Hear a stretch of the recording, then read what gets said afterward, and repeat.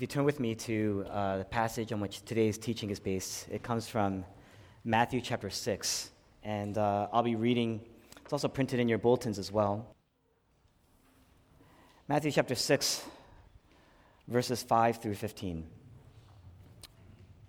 And when you pray, do not be like the hypocrites, for they love to pray standing in the synagogues and on the street corners to be seen by men.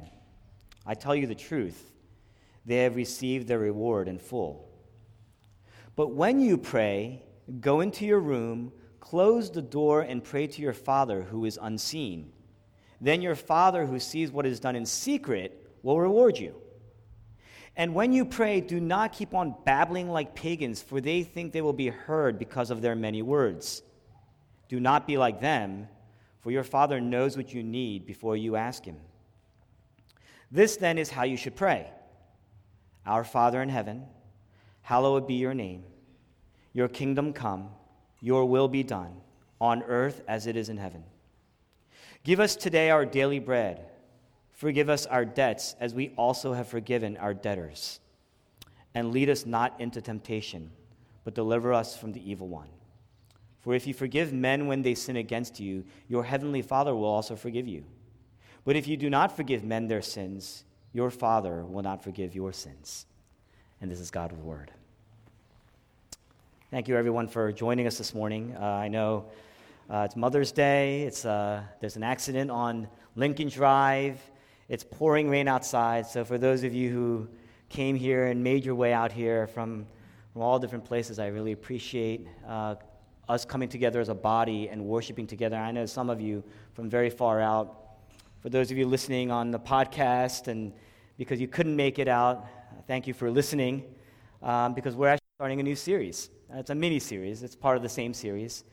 We've been looking at the Sermon on the Mount, and I'm going to do something a little bit different today. I have a series of notes, and notes are scripted, and you pastors, they all around the world, right? They vigorously prepare these things. But today I want to talk a little bit off the cuff today, because this is a passage that we should really internalize and be able to share from not only personal experience and struggle and trial and pain, but also just because, hey, it should really be deeply personal to you. So the notes are here in case I blank out, right? I'm kind of making a game time decision here, but I'm going to share with you at least all that we can gather, at least in a 35-minute period, about what this passage is, okay?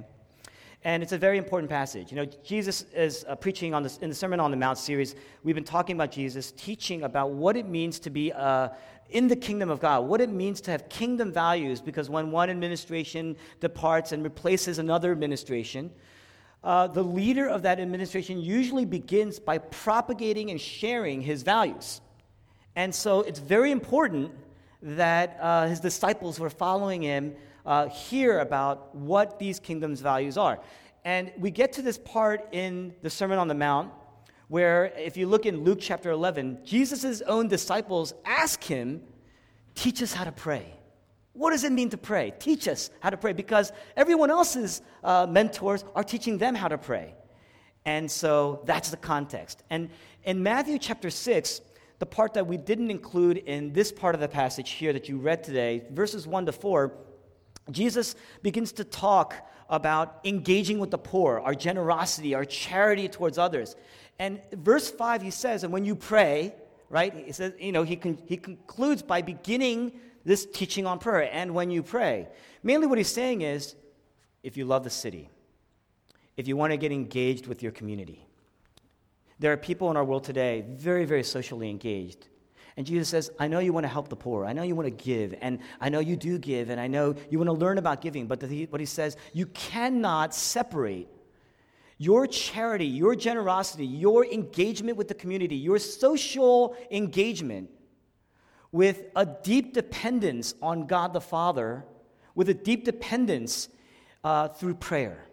Because just engaging in the social needs of the city will wipe you out. It will burn you out because it's endless until Jesus returns. But what he says is, I want you to connect and engage with the mission of God. And so basically, people who pray to God, people who pray to the Father, are rooted even more in social engagement and in the community. And Jesus then here gives us a model of prayer. And that's what this passage is about. The Lord's Prayer is what he concludes with, at least in today's teaching. So we're going to walk through this, and it begins in 3 points, right? We're going to call it, I don't use acronyms a lot, but it just happened to be that way. It's MAP, right? Let this be a map, guide for you. The motivation for prayer, right? That's why we pray. Why do you pray? The application of prayer, right? That's the what. What is the Lord's Prayer? And then the power of prayer, right? The power of this type of prayer. That's how do you pray like this, right? So the motivation for our prayers, the application of our prayer, and the power then to be able to pray in the way that Jesus is calling us to do it. So first we're going to look at the motivation of prayer. And Jesus, he goes through 3 models. He shows us 3 very simple models. And if you go with me verse by verse, verse 5, he says, and when you pray, do not be like this. Verse 6, he says, but when you pray, do this. And then verse 7, he says, and when you pray, do not do this. So he's giving us 3 models, right? And we're going to look at all 3 models first. The first model is, and they all teach us about the motivation for why we pray.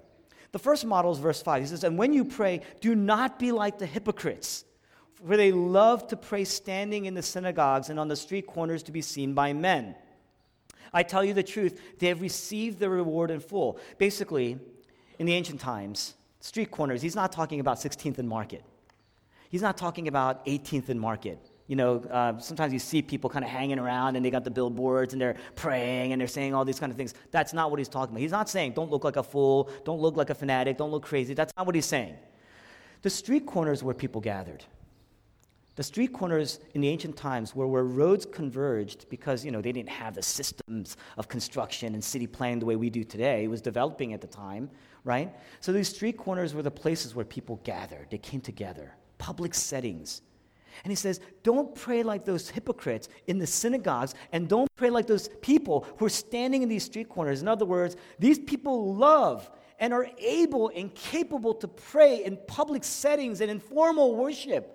These people are the ones who are absolutely very vocal and emphatic and very, very worshipful in the public settings.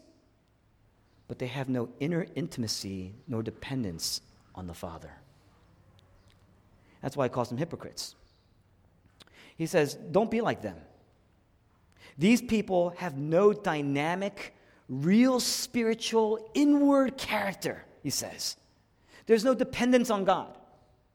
Now, then he goes into another model. I'm going to look at verse 7 here. He says, when you pray, do not keep on babbling like pagans, for they think they will be heard because of their many words. Now, this is kind of an interesting thing. If you look at commentaries, they'll tell you that the word babble here in verse 7 is a Greek word that is very, very sparsely used. In fact, it's not only just used one time in the entire Bible, it's used this one time in all of ancient Greek history, at least known in literature.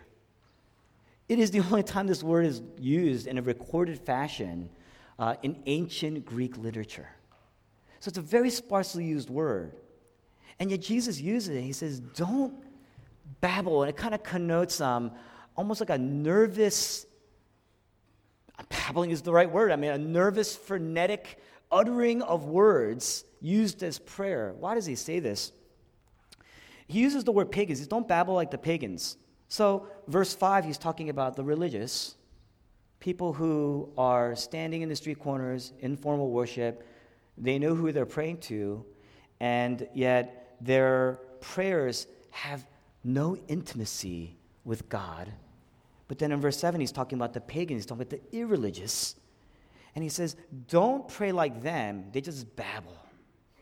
The word pagan there in the Greek is ethnikos. It can be used to, on one hand, you could use that word and it would say, well, he's talking about the nations, like all the different nations of the world.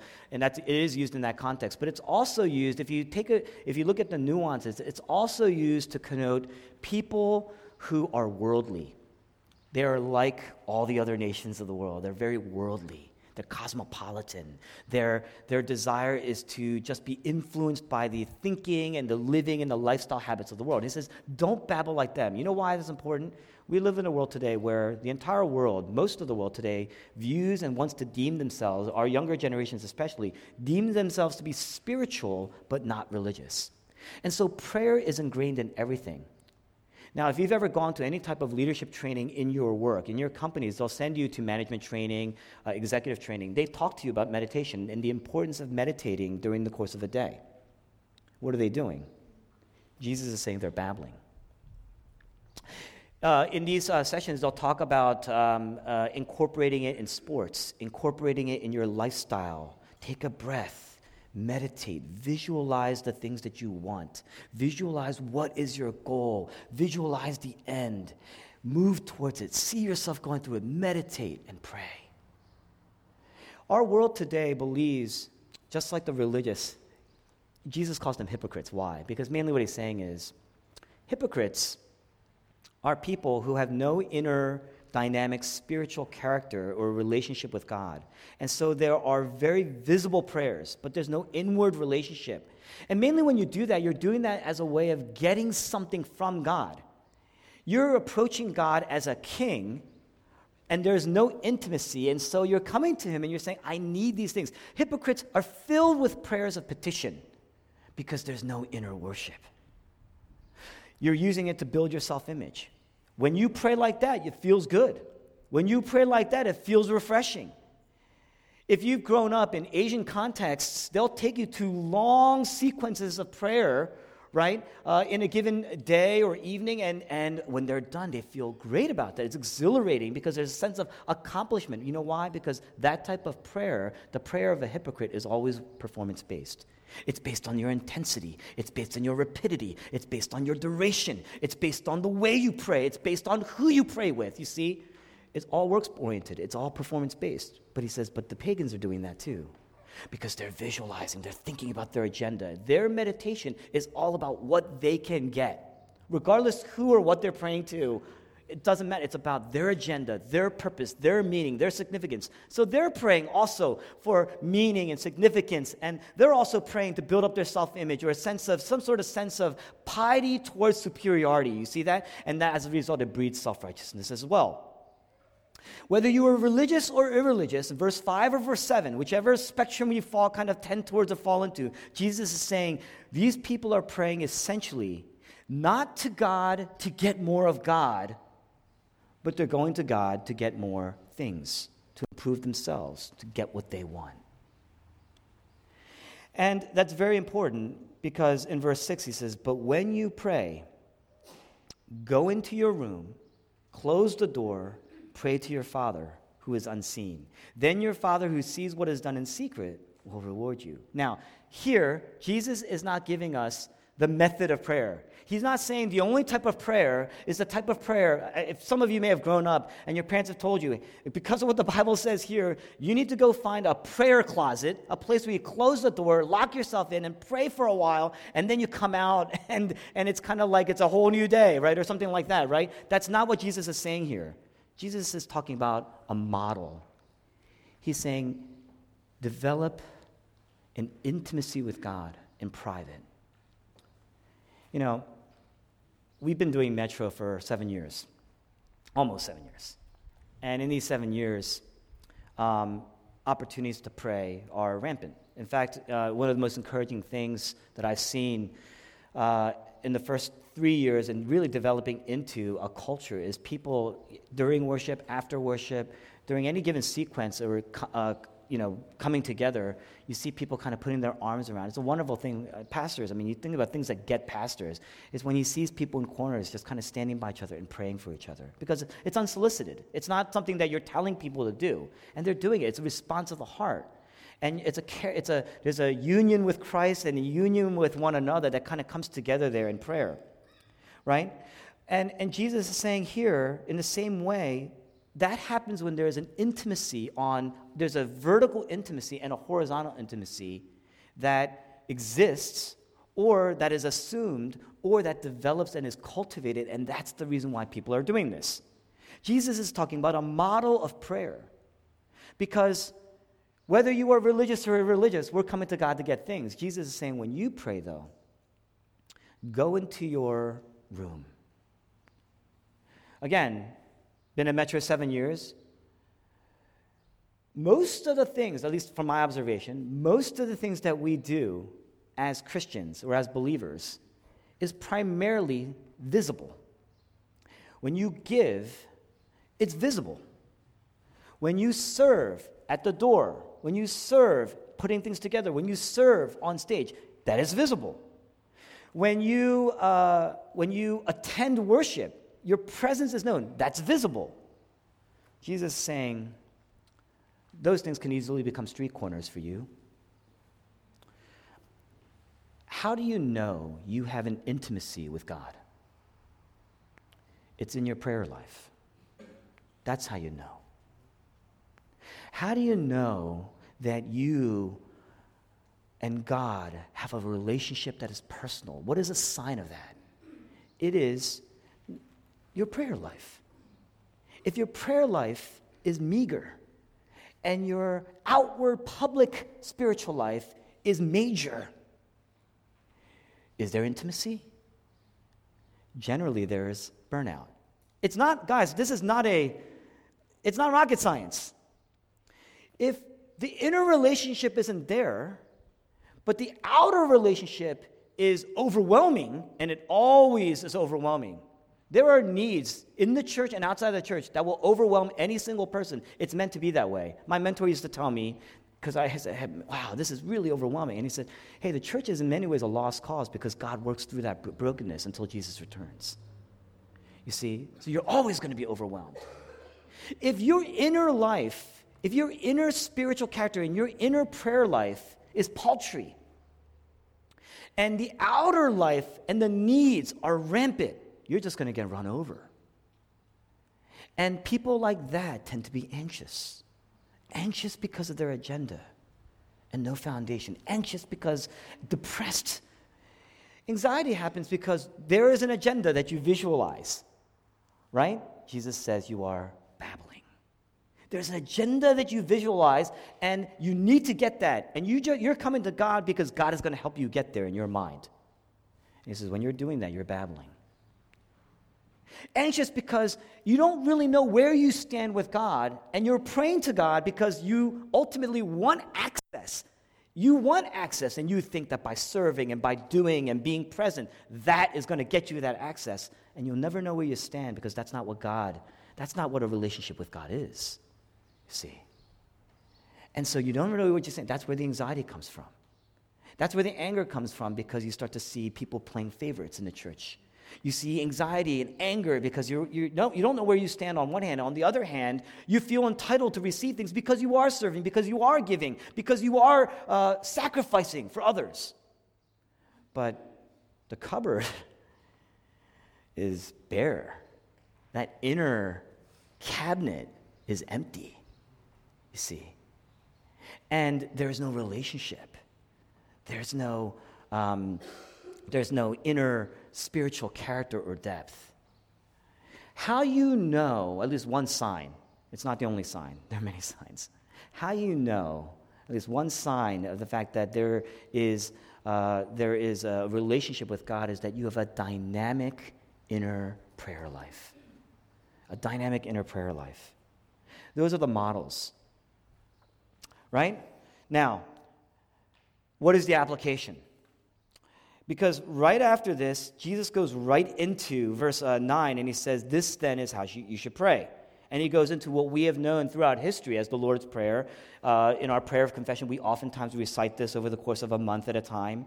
And it's a prayer that you're taught to remember. We're going to go into this. In fact, we're going to go into this over the next 6 more weeks. We're going to start to break down this prayer and really learn what it means to pray through each line, what Jesus is actually saying through each line of the prayer. So I'm going to kind of give you an overview. That's my job today, right? And our brothers, our pastors are going to come up, and they're going to spend the next 6 weeks outlining and defining then what each of these components are really about. I'm going to kind of break it down very simply for you, as simple as I can, all right? If there's any complexity, just pardon me because I've gone off script, okay? Now, Verse 9 and 10 is all about what? Is all about worship. Is all about God. That's one way to look at it. And verses 11 to 13, the second half of the prayer, the first half of the prayer is all about God. Primary, foremost, is all about God the Father, right? And mission. The second half of that prayer, verses 11 to 13, then you go into the petition. Then you go into, verses 12 and 13 are really about make me become like you. So I'm going to break this down. Verse 9 is about what? God, and adoring God, worshiping God, loving God as our Heavenly Father. We're looking at, and we're going to break it down even further, but that's verse 9. Verse 10 then is about mission and our submission. What does it mean to be submissive? Submissive means to put your mission under the mission of God, right? So, thy kingdom come, thy will be done is preeminent and foremost in our lives, right? Until earth and heaven come together, essentially, right? Now, then you go into the petition. Verse 11 is about petition, appeal. And then verse 12 and 13 are about make me more like you. That's how the prayer breaks down. Okay?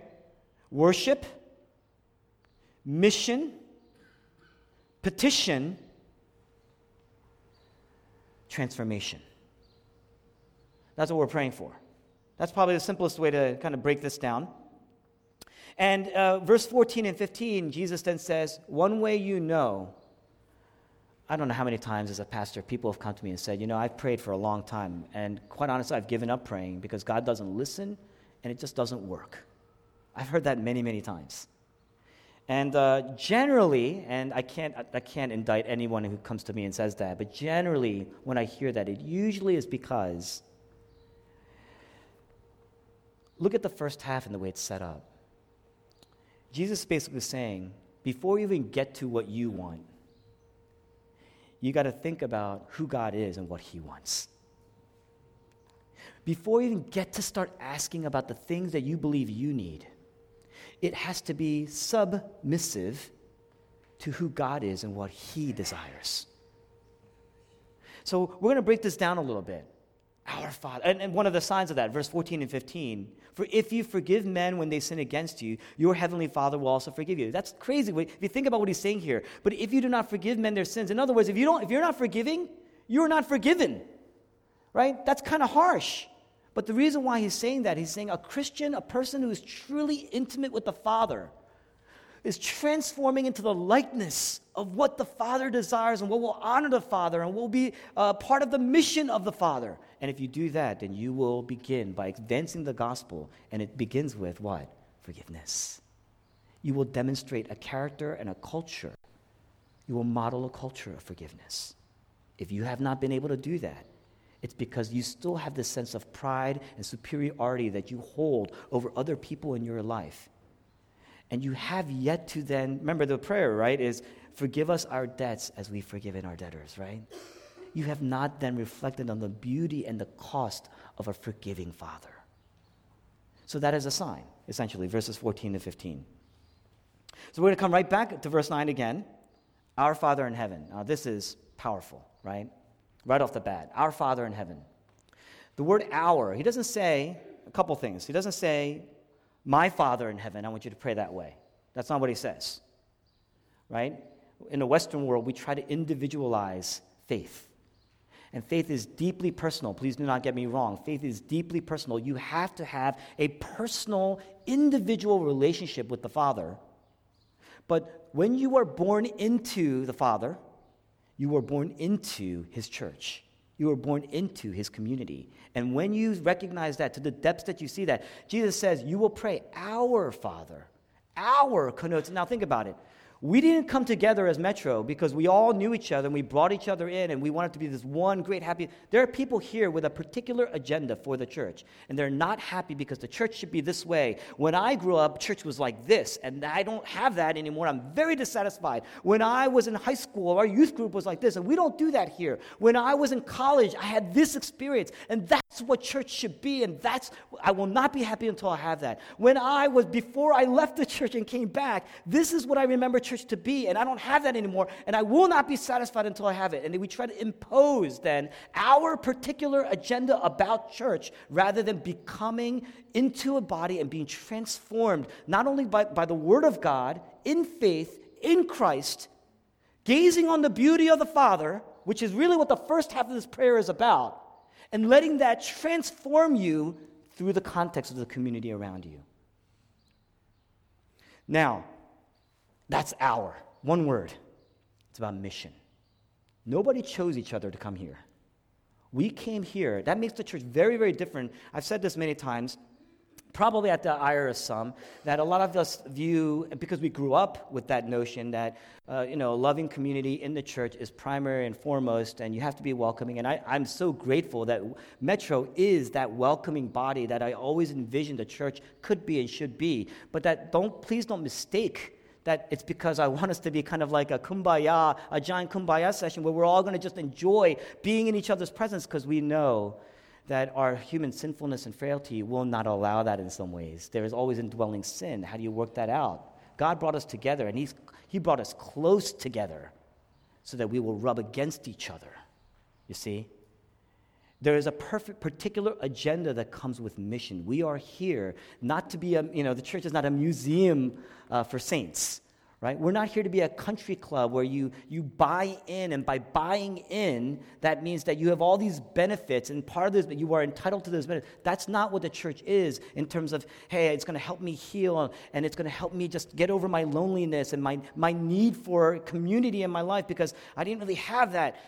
Yeah, the church will give you that. The church will be a healing factor in your life. If the gospel is real and if the gospel is true and you're taking it in, of course it will do that. But the church is supposed to be not less than that, but more than that. It's intended to be a body of people who are being transformed into the likeness of God, in the likeness of His Son, for the glory of God. And we see that in the first half. It's about mission, God's mission, God's advance of the gospel.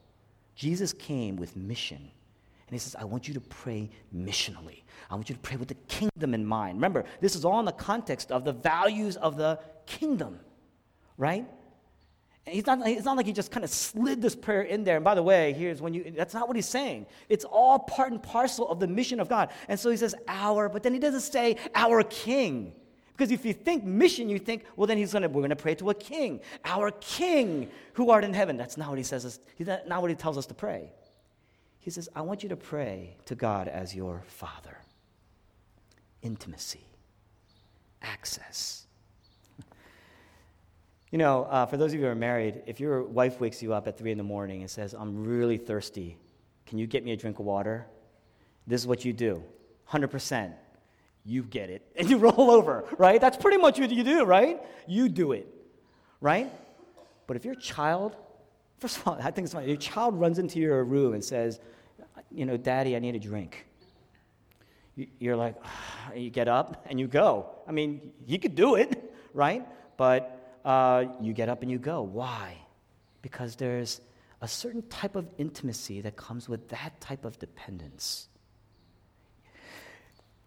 A child is the only one who can barge into his father, who is a king, into his throne room when he's conducting business and will not be reprimanded or punished. In fact, that is what the Father desires. Access. Intimacy. And so Jesus says, I don't want you to... But guys, this is huge, okay? Because He says, our Father, but then He doesn't leave out the kingship. He says, who art in heaven. Power, glory, majesty, kingdom, kingship.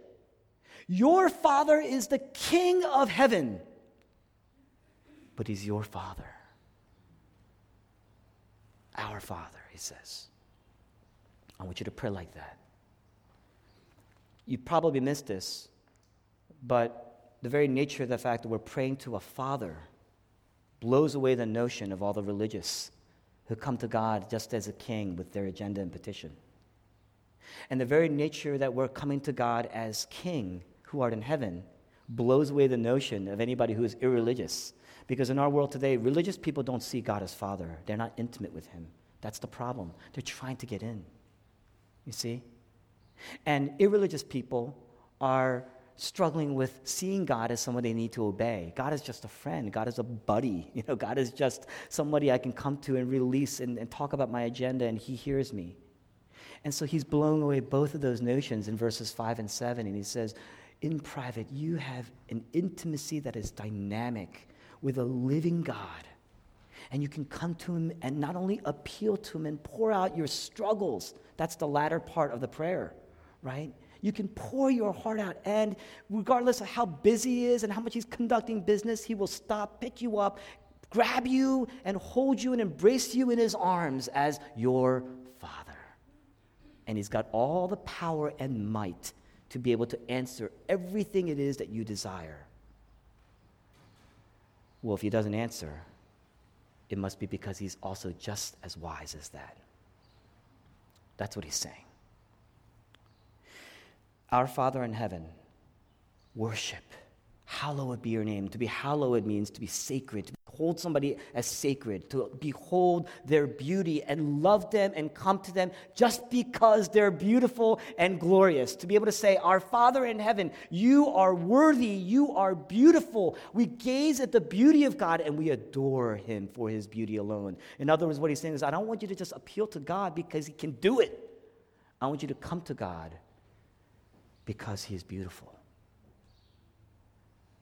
And I want you to just, Martha and Mary, they're, Luke chapter 10, right before Jesus teaches on this prayer in Luke. Martha and Mary are holding a dinner party for Jesus and his friends, his disciples. And they were very good friends of Jesus. And Martha's running around and doing all these things and busy and preparing. And at one point, because she sees Mary, and Mary's at the feet of Jesus, learning, right? Because back then when they taught, it's amazing, that passage, and I don't want to segue, but that passage is amazing by itself because Jesus is teaching a woman. Rabbis used to sit and teach back then. And here's Jesus sitting, he's teaching Mary, right? And Mary is just eating it up. She's just sitting at his feet and learning. And whenever Mary appears, she's always at Jesus' feet. Martha looks over, and she's busy, and she's preparing, and she just lost a hand. And she turns around and she says, Lord, can't you see that I'm doing this? In other words, I'm doing all this stuff. Can't you see it? Acknowledge it. Tell her to help me because this is for you. I'm doing all this for you. And Jesus, ever the counselor, in his gentleness, you know what he says? Mary has chosen what is better. Just sit and listen. Be intimate with me.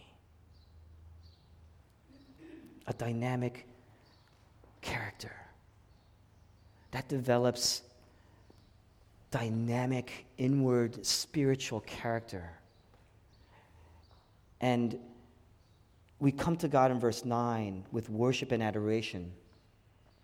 Verse 10, it's all about mission. Your kingdom come, not my kingdom come. Your will be done, not my will be done. How many of us here, right, pray only with petition about my kingdom come, my will be done? Right? I want to build heaven on earth this way, and this is the way it's going to be. But Jesus says, actually, you are to be surrendering. So it's about trust and surrender. May your kingdom come. May your will be done on earth as it is in heaven.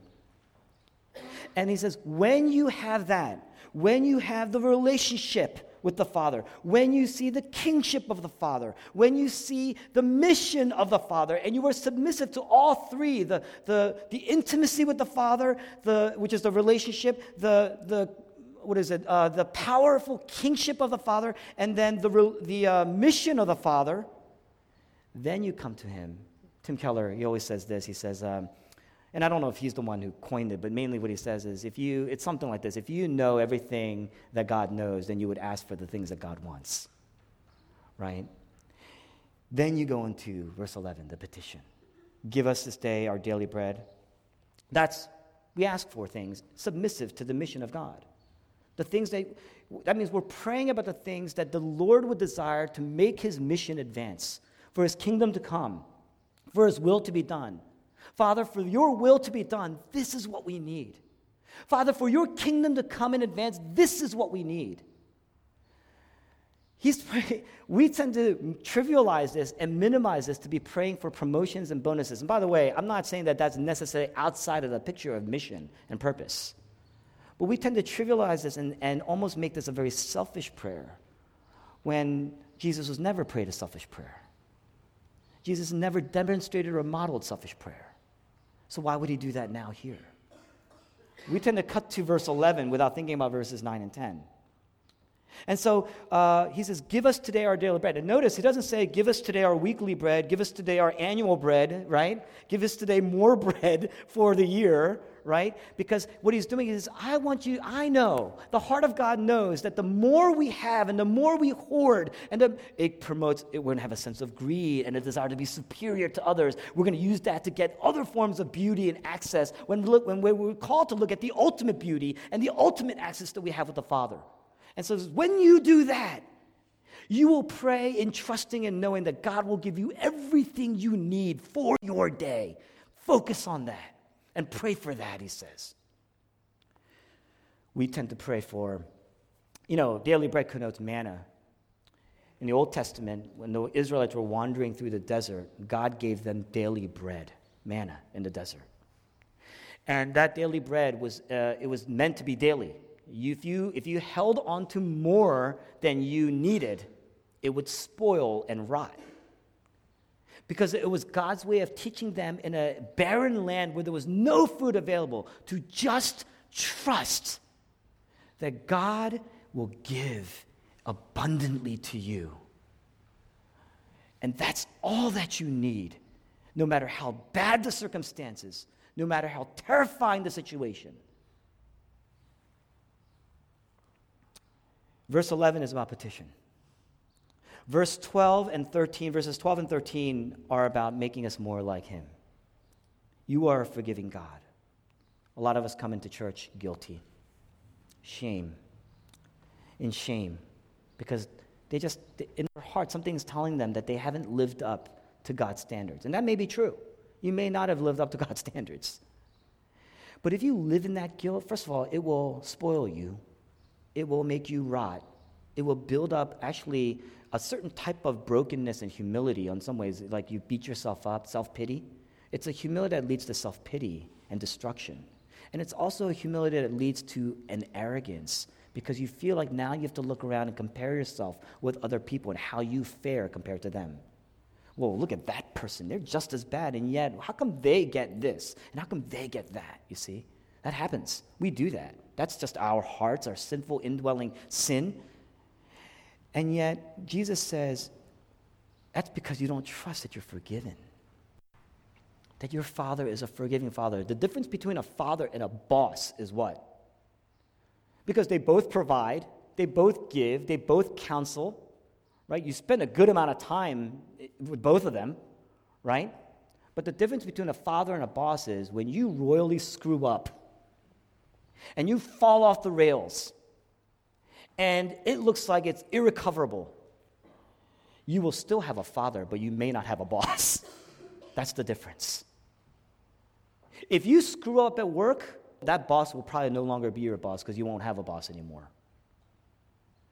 But a father will know even more, and a father tends to look at the screw-ups in the family a bit more with care because that's the heart of a father. I know this is Mother's Day. Mothers are like that too. God's given us both. It's my little plug for Mother's Day. God's given us both, right, to give us a model, and they're still failed and flawed. We got to be more forgiving of our parents because they tend to be failed and flawed versions. I'll say this is what apologetics teaches you, right? You say, well, my father was not that good. How am I supposed to picture a father when my father was not that good? Well, you know why? Because when you in your context, if you had a poor father, you still seem to know what a good father is supposed to be.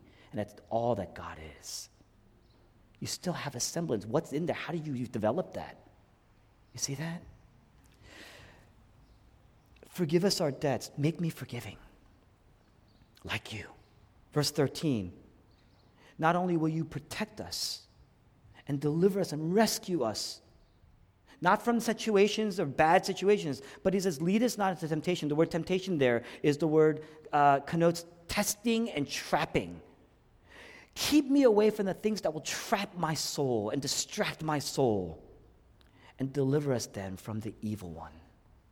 Deliver me from, because essentially what you're saying is, I can't do this on my own. I can't live life 1 iota, 1% in a Godward direction unless you are there working on me, acting on me, guiding me, pushing me. In fact, Jesus says, no one comes to the Son except for the Father who draws him. That's what he says in the book of John.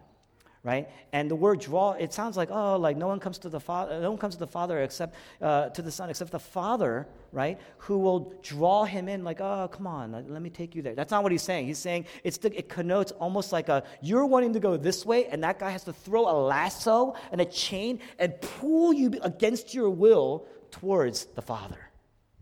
That's what he's saying, right? And so I want to be more like you. I want to be forgiving like you. Verse 13, I want to be resilient like you. I want to be enduring like you in the face of temptation, in the face of suffering, because the evil one always torments and makes suffer and then tempts you in the process. He says, I want to be enduring like you. I want to be suffering. You're not praying for suffering. You're saying, when I'm suffering, I want to be enduring like you. When I'm tempted, I want to be resilient like you. Make me like you. A transformed heart, a transformed life. I spent a lot of time on that. I'm going to wrap this up. Where's the power? Where's the power for this? And the power for this begins right there in that first line of the prayer, Our Father in heaven. I'm going to cut to the chase here because there's a lot more I could say. And I'm sure these gentlemen in the weeks following will share it. But when Jesus was in the Garden of Gethsemane, he was appealing to the Father. And what he says is, Father, if it is your will, let this cup pass from me.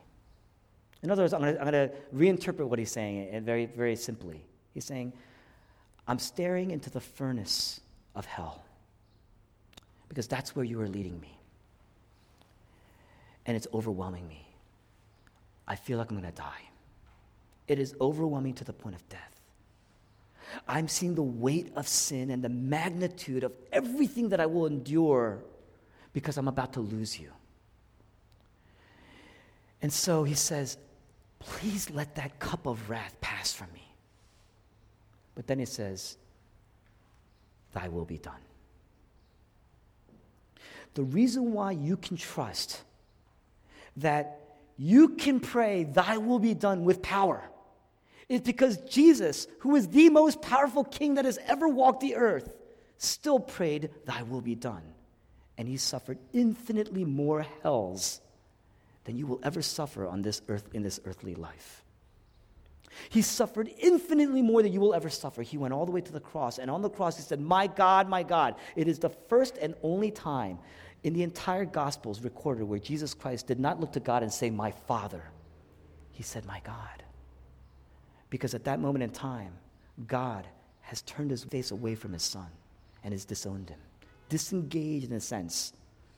Disengaged because the wrath of God was pouring out on the Son. And there, theologians have said, in a sense, the Trinity was being torn apart because the Father has basically turned away from his Son. And the Son then was suffering the wrath and penalty for our sins on the cross, for our sakes. Why? Because thy will be done, thy kingdom come, thy will be done on earth as it is in heaven. Jesus didn't pray, give us this day our daily bread.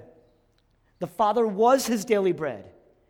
And so he was starving, and that's why on the cross he says, I thirst. I'm hungry. Why? So that we can pray with confidence that God will provide everything. If the Father is willing to sacrifice his own Son, would he not be willing to give you all things? By the way, I didn't say that. That was the Apostle Paul in the book of Romans. Would he not be willing to give you anything that you need? So if he doesn't, it's because he's all wise. It's not because he's not all powerful. Who art in heaven, hallowed be your name. Jesus Christ endured the the suffering of the penalty of all of our sins. And yet, though temptations abounded, he looks over to the criminal and says, today you will be with me in paradise. Down to the end, focused on the mission of God. Down to the end, submissive. He's not sitting here. And when he said, my God, why have you forsaken me? What he wasn't doing, he wasn't sitting here and saying, oh, these nails, they're killing me. That's not what he was saying. Oh, the crown, do you see all this blood? This is disgusting. I'm throwing up. The feces running down the cross because I'm losing every faculty of my life. And yet, that's not what he was praying about. What he prayed was, when he prayed, I thirst, he's saying, I've lost a father, and I'm thirsting after him. One thing I ask, one thing I seek, that I may dwell in the house of the Lord and inquire of him. That was the prayer of David in Psalm 27:4. David, who ran constantly on the run, in caves, in the wilderness. David, who had to face all the horrors of battle and as a king. David who had the weight of the world on his shoulders, pointing to the greater David of Jesus on the cross, bearing the true weight of all of our sins, disengaged and lost in the wilderness on the cross because the Father has turned his face away from his Son. And yet he said, my God, he still called him my God, my God. Ever recognizing the power, ever recognizing the wisdom of God. He was reciting Psalm 22.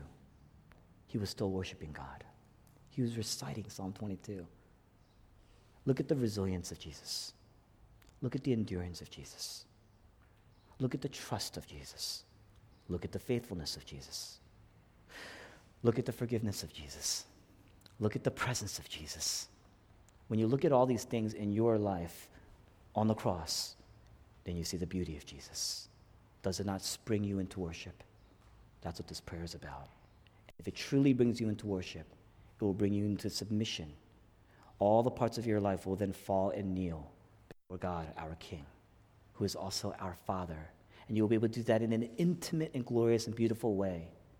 It's not just when you respond here, because that is a public response. The response is when you are in private, in the deepest parts of your sorrows, in the deepest parts of your desires, in the deepest parts of your worry and anger and angst, that you can actually open up to the Father, and because he knows anyway. Jesus says here, right? Verse 8, don't be like those who babble. Why? For your Father already knows what you need before you ask, he says. You have that kind of intimacy. He is already in. You're asking to be in, he is already in your life and working powerfully. Will you trust that? That's what this prayer is about.